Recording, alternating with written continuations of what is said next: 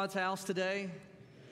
Man, I said this in the first service. We could almost just pick up and go home after all that. I mean, we've already had church up in here, and I'm really excited about just preaching God's word today, particularly this passage that you probably haven't heard a lot of sermons on, from Acts chapter 2 and the coming of the Holy Spirit. I started this series last week called The Spirit-Filled Life, or A Spirit-Filled Life, and I started last week to talk about what that means. What does it mean to be filled with the Holy Spirit? And I don't know that we talk about the Holy Spirit as much as we really should, but it's really important. It's important that we learn about the Holy Spirit, that we learn about who He is, and we learn about what He does. The Holy Spirit is a real person, the divine Spirit of God living inside of each and every one of us. We talk a lot about God the Father. We see God the Father in the Old Testament clearly thundering from a mountain and giving us His laws and His commands. And we talk a lot about God the Son, who we see incarnated and walking among us as pictured in the Gospels. But God the Spirit in Acts, beginning in Acts, and actually beginning right here at Acts chapter 2, where we're about to read today, in Acts we see God the Spirit coming and living permanently in His people. What a great mystery that is. What a significant gift that God has given to us. And it really all started in this passage in Acts chapter 2. And there are certain activities of the Spirit that we really need to be familiar with in our life. I mean, God does all types of things. And you should be aware of the activities of the Spirit in your life in a periodic fashion. I mean, God, He does all types of things. First, God the Spirit, He convicts us. He gives us that weight of guilt over our sin, or He convicts us in a good way. He gives us a resolve about the things that we believe, or a resolve about walking with Him. God the Spirit also, He regenerates us. He gives us new life. He illuminates our minds, or some of us would say He reveals Himself to us. He opens our minds. He turns the light bulb on so that we can understand God's truth. He leads us. The Holy Spirit guides us. We talk a lot about this, about the leadership of the Spirit, or the guidance of the Spirit, and also the wisdom from the Spirit. And places like 2 Corinthians or 1 Corinthians talked about how the Spirit of God opens our minds and gives us wisdom. We talk about the prompting of the Spirit, the comfort of the Spirit, the help of the Spirit. Jesus talked about that a lot. And the gifting of the Spirit, how He equips us or empowers us to serve Him. And there's some things that we can do. I mean, the Holy Spirit is sometimes can be sensitive. There's some things that we can do that can grieve the Spirit of God. For example, whenever we sin, or whenever there's disunity among the people, it makes the Spirit of God sad, and we can feel that grief that He gives to us, and that He also feels. We can quench the Spirit, just like how we put out a fire when God's at work in us. We can do things that kind of damper the things that God wants to see happen. And all of these, if you think about, I show you this for a reason. All of these things and more, we can load them into that phrase, filled with the Spirit, or into that term, being filled with the Spirit. Because whenever the Spirit is active inside of us, we begin to understand that being filled with the Spirit is it's like a new reality. It certainly can be certain events at certain periods of time, like I talked about last week, and like we're going to look at this week in Acts chapter 2. But it also, the term Spirit-filled, we basically mean that God is active in my life and around me, and I can sense what He's doing. Well, this morning, we're going to read a passage about a group of people who were filled with the Spirit. And we're going to see that this was a specific event and moment in time that they were filled with the Spirit, but we're also going to see that this was something lasting that happened in their life that characterized them being Spirit-filled people their entire life. And what we're going to read in Acts chapter 2 is the beginning. It's an event that is the beginning of something that changed everything with how God relates to His people. Prior to this event, God dealt with and related to His people in a certain way. After this event, in Acts chapter 2, a lot of things changed. So let's read it together. Let's stand. Acts chapter 2, verses 1 through 13. This sudden life-changing event that happened in the lives of these early believers. The Bible says when the day of Pentecost arrived, they were all together in one place. And suddenly there came from heaven a sound like a mighty rushing wind, and it filled the entire house where they were sitting. And divided tongues of fire appeared and fell and rested on each one of them. And here's the term. And they were all filled with the Holy Spirit and began to speak in other tongues as the Spirit gave them utterance. Now there were dwelling in Jerusalem devout men of every nation under heaven. And at the sound of the multitude came together. They were bewildered because each one was hearing them speak in his own language. And they were amazed and astonished, saying, "Are not all these speaking Galileans?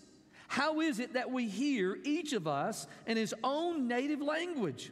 Parthians and Medes and Elamites and residents of Mesopotamia and Judea and Cappadocia and Pontus and Asia and Phrygia and Pamphylia, Egypt and the parts of Libya belonging to Cyrene and visitors of Rome, both Jews and proselytes, Cretians and Arabians. We hear them telling in our own tongues the mighty works of God." And all were amazed and perplexed, saying to one another, "What does this mean?" But others mocking said, "They're filled with new wine." Let's pray. God, I thank you for the way that you have already sent your presence and your Spirit among us. Even today, during this very worship service, as we have sang and praised your name and exalted Jesus, you have been here with us, filling us. Lord, I pray that you would do the same thing, God, through the preaching of your word. I pray that you would build up, that you would encourage, you would instruct. Lord, I pray that you would save. And I offer this prayer in Jesus' name. Amen. Thank you. You can be seated at this time. Interesting passage, right? When was the last time you heard a message about speaking in tongues in a Baptist church? Not something that we talk about very much.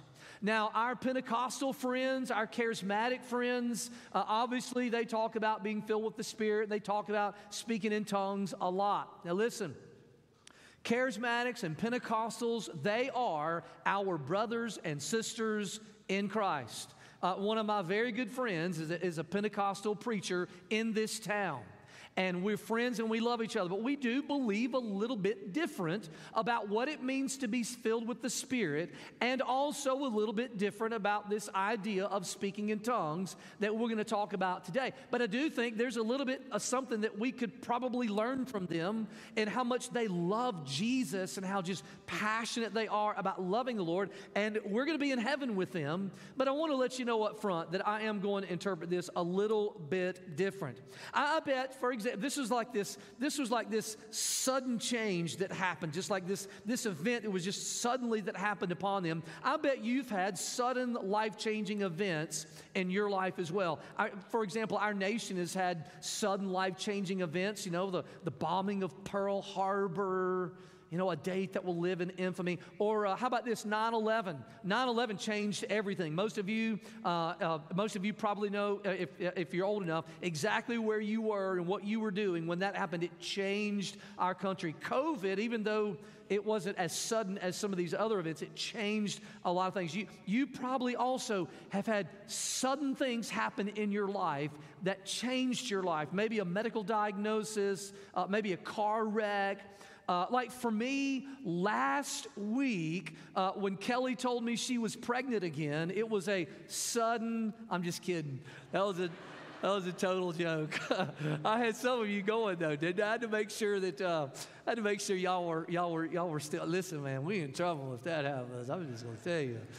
But the first time when we first found out that she was pregnant, oh my goodness, we did not expect to get pregnant our 3rd month of marriage. Not expecting that at all. Changed everything. You can probably think of those moments. Well, there's moments in time in Scripture whenever God would break into history and He would do things just in a sudden moment and things would change. You can probably think about some of these things. Moses in the burning bush. Man, that changed everything. God thundering from the mountain and giving Moses the 10 Commandments. That was a major transition in what people knew about God and how people related to God. We can think about Abram whenever God called him to leave the country where he was born and go to a place that He would show him. Multiple places in Scripture like Jesus in a manger. Man, that changed everything about just about how God relates to us. Jesus on a cross, major sudden, well, not necessarily a sudden change, but a major change. This event at Pentecost, this event that we just read, was a major transition in how God would begin to relate to His people. And Luke, the writer of Acts, who I don't think he was there. He's kind of getting some accounts from people who were there because Luke didn't join the missionary journeys of Paul until getting towards the middle of Acts. Luke tries to describe this event. And he uses some words. He said, suddenly from heaven, and he gives all of these descriptors in verse 1 through 4. Suddenly, there was something happened. There was an event during a moment in time, and it was sudden. Something happened, and that something that happened was of divine origin. It wasn't something emotional. It wasn't something that they drummed up. Was not something that they planned or dreamed up or expected. Something from heaven took place and happened, and there was some type of auditory manifestation. And it's almost as if Luke is trying to describe it. He said it was like a mighty rushing wind. He didn't say it was wind. He said it was like a wind. And then he said that that it filled the house. And he said these tongues or these appearances of fire, they came and they divided and they appeared. It doesn't say that it was fire. He says it appeared to be fire. It looked like fire. It was like fire. And even though he could not say exactly what it was, he knew that it was an event that involved the filling of the Spirit. This is something completely new. This has not happened before until Acts chapter 2. It had not happened. And what happened here, and this is the turning point, God the Spirit came to permanently live in and indwell believers permanently. That had never happened before. It's happened many times since Acts chapter 2, but it had never happened before where God said, and we're going to look at this next week, He said, I'm going to pour out my Spirit on all flesh. This is the first time that God the Spirit indwelled every believer permanently and was never to leave. You see, that wasn't the case in the Old Testament. In the Old Testament, the presence of the Spirit of God kind of came and went. And I don't have time to show you all those examples. But the Holy Spirit would come upon certain people during certain times and for certain purposes.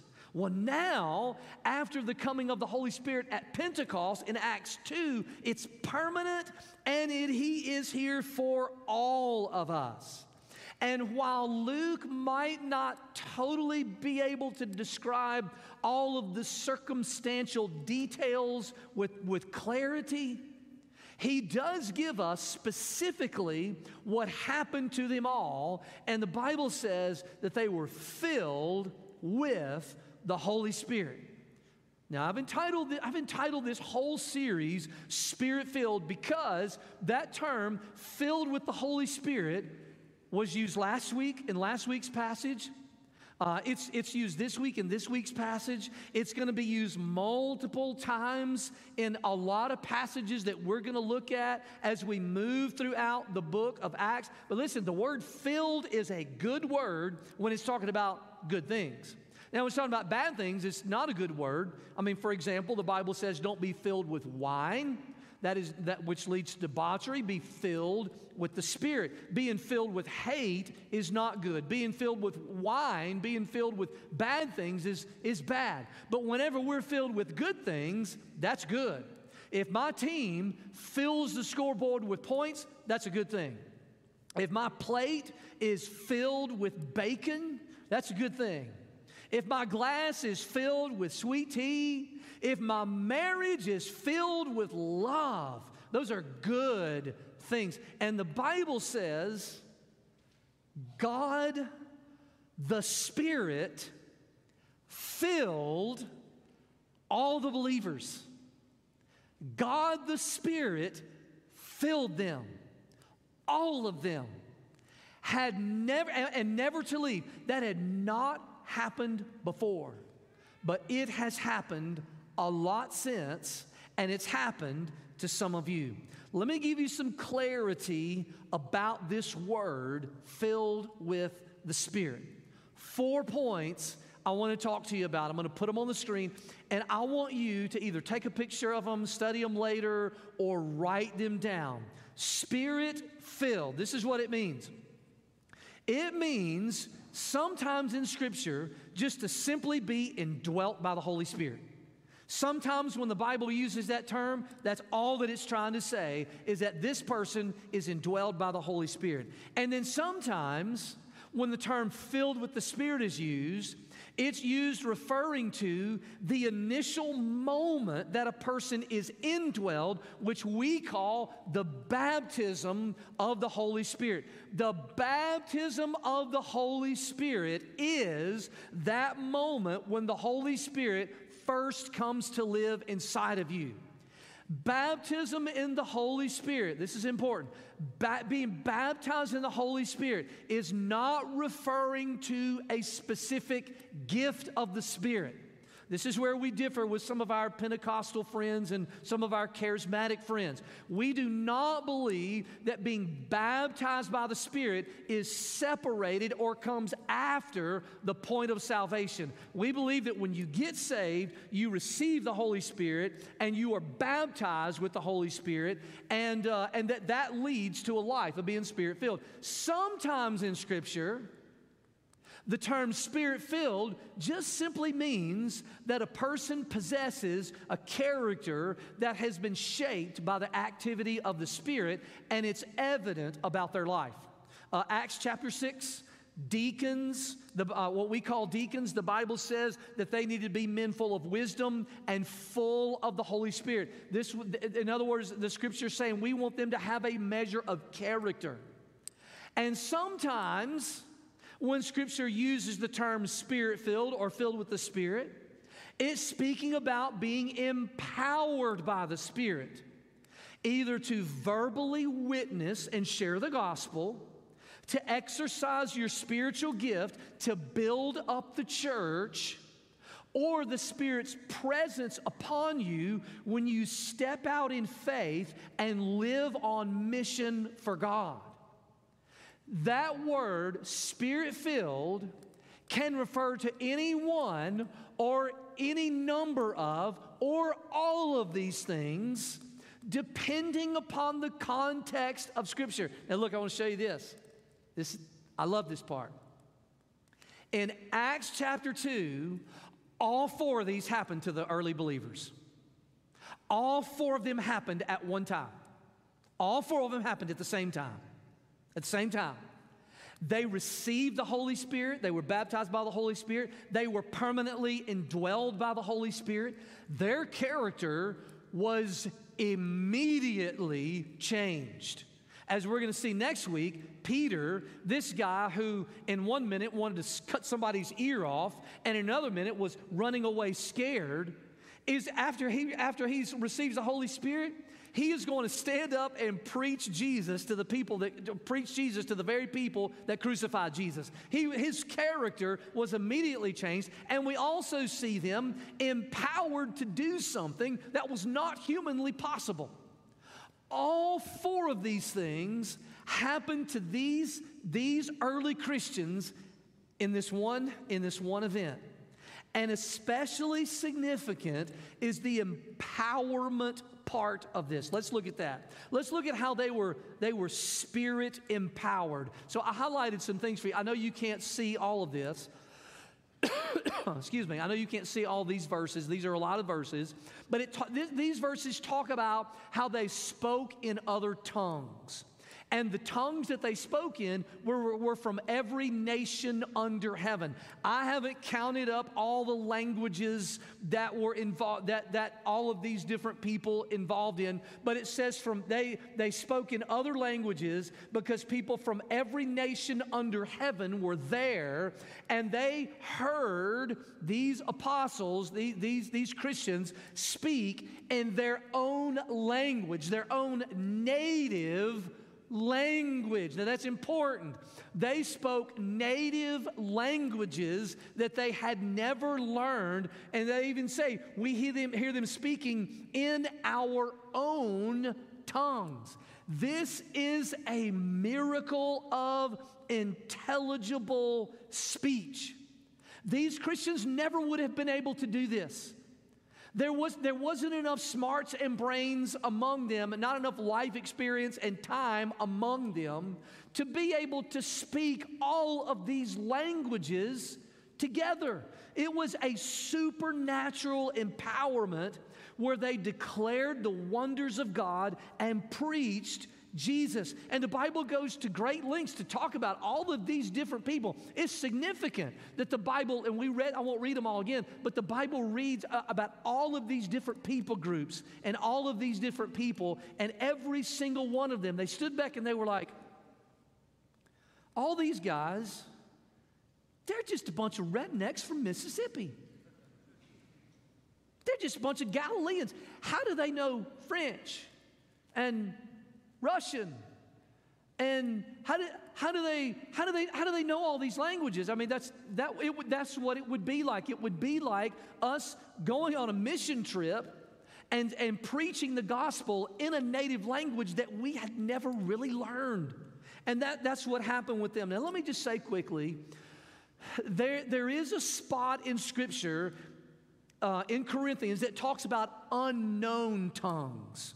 That's not really what we see in the book of Acts. That's kind of a different topic, kind of related to a gift of the Spirit. And some people say that gift is still operable today. Some people say, no, that gift was only operable back then. To me, it's kind of a tertiary issue, and it's not something that determines whether you're in heaven or not. We don't even see unknown tongues that require an interpreter, as in the book of Corinthians. We don't even see that in the book of Acts. In the book of Acts, we see languages. You can just use that term. We see languages. We don't see tongues as in the gift of tongues. We see languages, people speaking in other languages. And here's the point.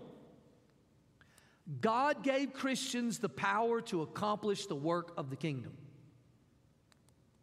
He did it back then, and He's still doing it today. He is still filling and empowering us to live godly lives, to do His work, and to make it through life. He is still giving us that power. We need the Holy Spirit of God. You will not be godly without the work of the Holy Spirit in your life.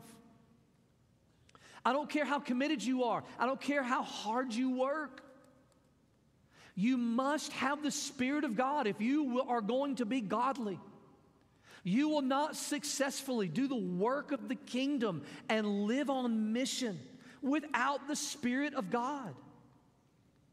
You will not build up God's church through your abilities and your giftedness and just your raw service to Him, washing washing the feet of the saints. You need the Holy Spirit of God in order to accomplish these things. And if there's a message that we can see in the book of Acts, is that God gives Christians the power to do these things. And let me make a statement that you might find shocking. This event in Acts chapter 2 is repeated in the life of every single person that gets saved. Are you surprised to hear me say that? You shouldn't be. This event, listen, not the situational details. You may say, I've never seen fireballs from heaven. No, that's not what I'm talking about. You may say, I've never heard wind during a prayer meeting that filled, that's all right. You may say, well, I've certainly never spoken in another language. Not talking about that. This process of them being filled with the Spirit and empowered to be godly, to love the Lord, and to work for God. This event of being filled with the Spirit, being indwelled by the Spirit permanently, being baptized by the Spirit, this event is repeated in the life of every single person who is truly a Christian. You say, well, I've never felt anything like that. We're not talking about your feelings. We're talking about your faith. There's something about your faith that when it becomes operative, it informs your feelings. Amen? We're not led by feelings. If it is led by feelings, it might just be your overdone potato from the night before. We're talking about a faith and a God that says He lives inside of you. Do you believe that? Do you believe that? Somebody better say amen. Y'all ain't hearing me. Somebody say amen. I mean, God lives inside of you. If you're truly a believer, you have been indwelled by God. You have been baptized in the Holy Spirit. You have experienced change in your life. You are becoming godly. You have power to serve. You have power to present the gospel verbally. You have power to build up people in this church. You have power to live on mission because of Him, not because of you. You know, I always cringe when someone says, well, I've been walking with the Lord for this long, and I've been doing this, and I'm able to do that, and I have these degrees, and yeah, I have a lot of experience in, teaching classes or leading mission trips or doing ministry, and, I always cringe. I always want to think in my mind, I'll pass. You want me to tell you the people that God's looking for? The people that God's looking for are saying, I can't do this. There's no way I can do this. Are you crazy? What in the world am I going to do in South Asia? What am I going to do in Romania? What in the world? Lord, I can't go out and tell people. I can't speak the gospel. I don't know enough.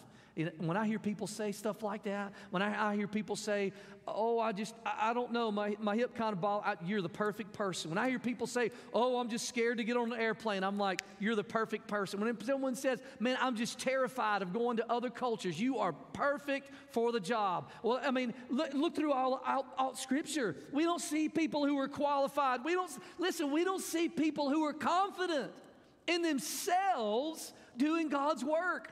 We see people that feel completely unqualified and God using them in an amazing supernatural way.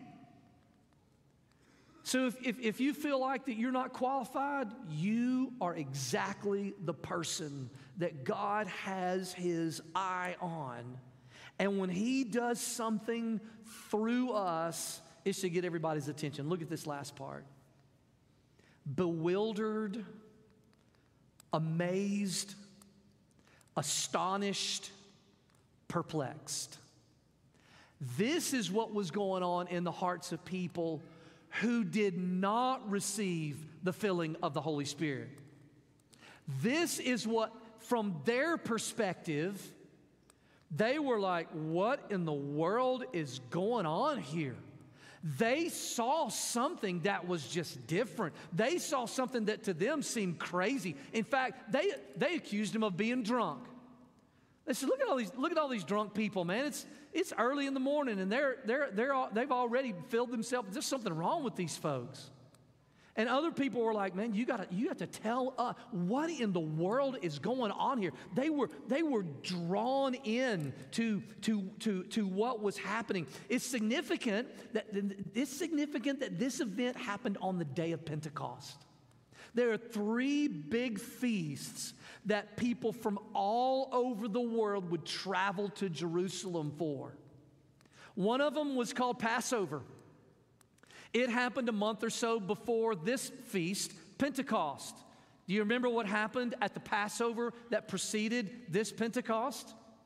Jesus was arrested, he was crucified, and he rose from the dead. Why did God do it on Pentecost? Because he wanted a lot of people around from all over the world to see it. Why did he do it? Did I say Pentecost? Passover. He did that on Passover because he wanted a lot of people to see it. Same with Pentecost. People traveled from all over. They came from Jerusalem. And God did this at Pentecost because he wanted people to see it. And he wants people to see something different about your life as well. He wants you to be filled with the Spirit to the point to where people who don't have the Spirit look at you and are like, man, that guy's crazy. I mean, read about it in the book of Corinthians. It talks about how people without the Spirit of God think the things of the Spirit are foolish. In a certain extent, we should be fools for the Lord. People should look at our lives and just be amazed at the things that we do. If an unbeliever who doesn't have the Spirit of God looks at you and thinks, oh man, that guy's just like me, except he's a Christian. Isn't there something wrong with that? Isn't there something wrong with us looking like everyone else and blending into the world like everyone else? Shouldn't the Spirit of God be doing something in us and among us and around us that bewilders and amazes and astonishes and perplexes people? They should see something different about us. What if we were so filled with the Spirit that the lost people of Cookeville were like, man, these Christians in Cookeville, man, there's something going on with these folks. I mean, they're doing things that are just outrageous. People shouldn't look at, they should look at us like a cow looking at a new gate. What in the world is going on with these people? See, being filled with the Spirit makes us do things that are just crazy to others. Like Elisabeth Elliot. Y'all heard that name? Elisabeth Elliot had her husband killed in 1956 in Ecuador. Her husband was going to do mission work in Ecuador, and he was speared to death by a tribe there. So what did Elisabeth Elliot do? She took her young daughter and moved back to that same place years later and ministered to and cared for and shared the gospel with the people that had killed her husband. How do you do that unless you're living a Spirit-filled life? Or how about Adoniram Judson? Y'all have heard me talk about Adoniram Judson before. I need to do a digest sometime just of his whole life. He buried wives, not just one wife, wives and children in Burma while he was a missionary, and still stayed there and still shared the gospel. And he knew it was coming. He wrote a letter to his wife-to-be's father and said, hey, you know what? I'm probably not coming back. She's probably not coming back. We'll probably die there, but we're giving ourselves up for the sake of the God. Who does that? But someone who is filled with the Spirit.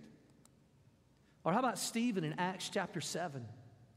In my imagination, I visualize him laying in this pit and all these hyper-religious dudes surrounding him as he's 4 or 5 feet down, and then picking up these stones and hurling them at him as hard as they can as they stoned him, and his bones breaking and snapping, and him writhing in pain. And rather than asking for mercy for himself, He prayed for mercy for the people that were murdering him. Jesus did the same way. How about Paul and Silas? Beaten and embarrassed and jailed. And what are they doing at midnight? Praying and singing hymns and songs to God. And who was listening? The prisoners. The prisoners were listening. What is wrong with these people? They're filled with the Spirit of God. Many of you give the same testimony, that you've forgiven people who have abused you and used you. How do you do that? The Spirit of God. Some of you have just continued to praise God and thank God, even though you're in the midst of suffering. You found joy in the midst of pain. And in all types of circumstances and situations, you could give testimony and say, you know what? I don't know how in the world I did that, said that, accomplished that, or made it through that. It was God, the Spirit, on the inside of me. Are you filled with the Spirit? Here's some diagnostic questions for you. I'll end with this. Here's some diagnostic questions for you. Are you confident that you have been baptized by the Spirit and that He indwells in you? Are you confident that the presence of God resides in you?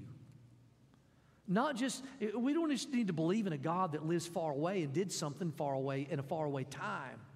Do you know and are you confident that the Spirit of God indwells you? And the way that you know that, as we go back to the beginning of this sermon, is the Holy Spirit active in your life? I talked to you in the first part of this sermon about the activities of the Holy Spirit. Can you see those things happening? Is He leading you and prompting you, convicting you, all those different things? And have you been empowered by the Spirit to serve, to share the gospel, to build up the body of Christ, to live on mission? You see, these are questions that you could ask yourself about God the Spirit, and does He dwell with you? I want us to stand at this time, and I'm going to ask you to all, every single one of you, I'm going to ask you to pray a specific prayer. I'm going to ask you to bow your heads and close your eyes, and I'm going to ask you to ask the Spirit of God to fill you. I want you to do that right now. I want you to ask the Spirit of God to fill you. In order for that to happen,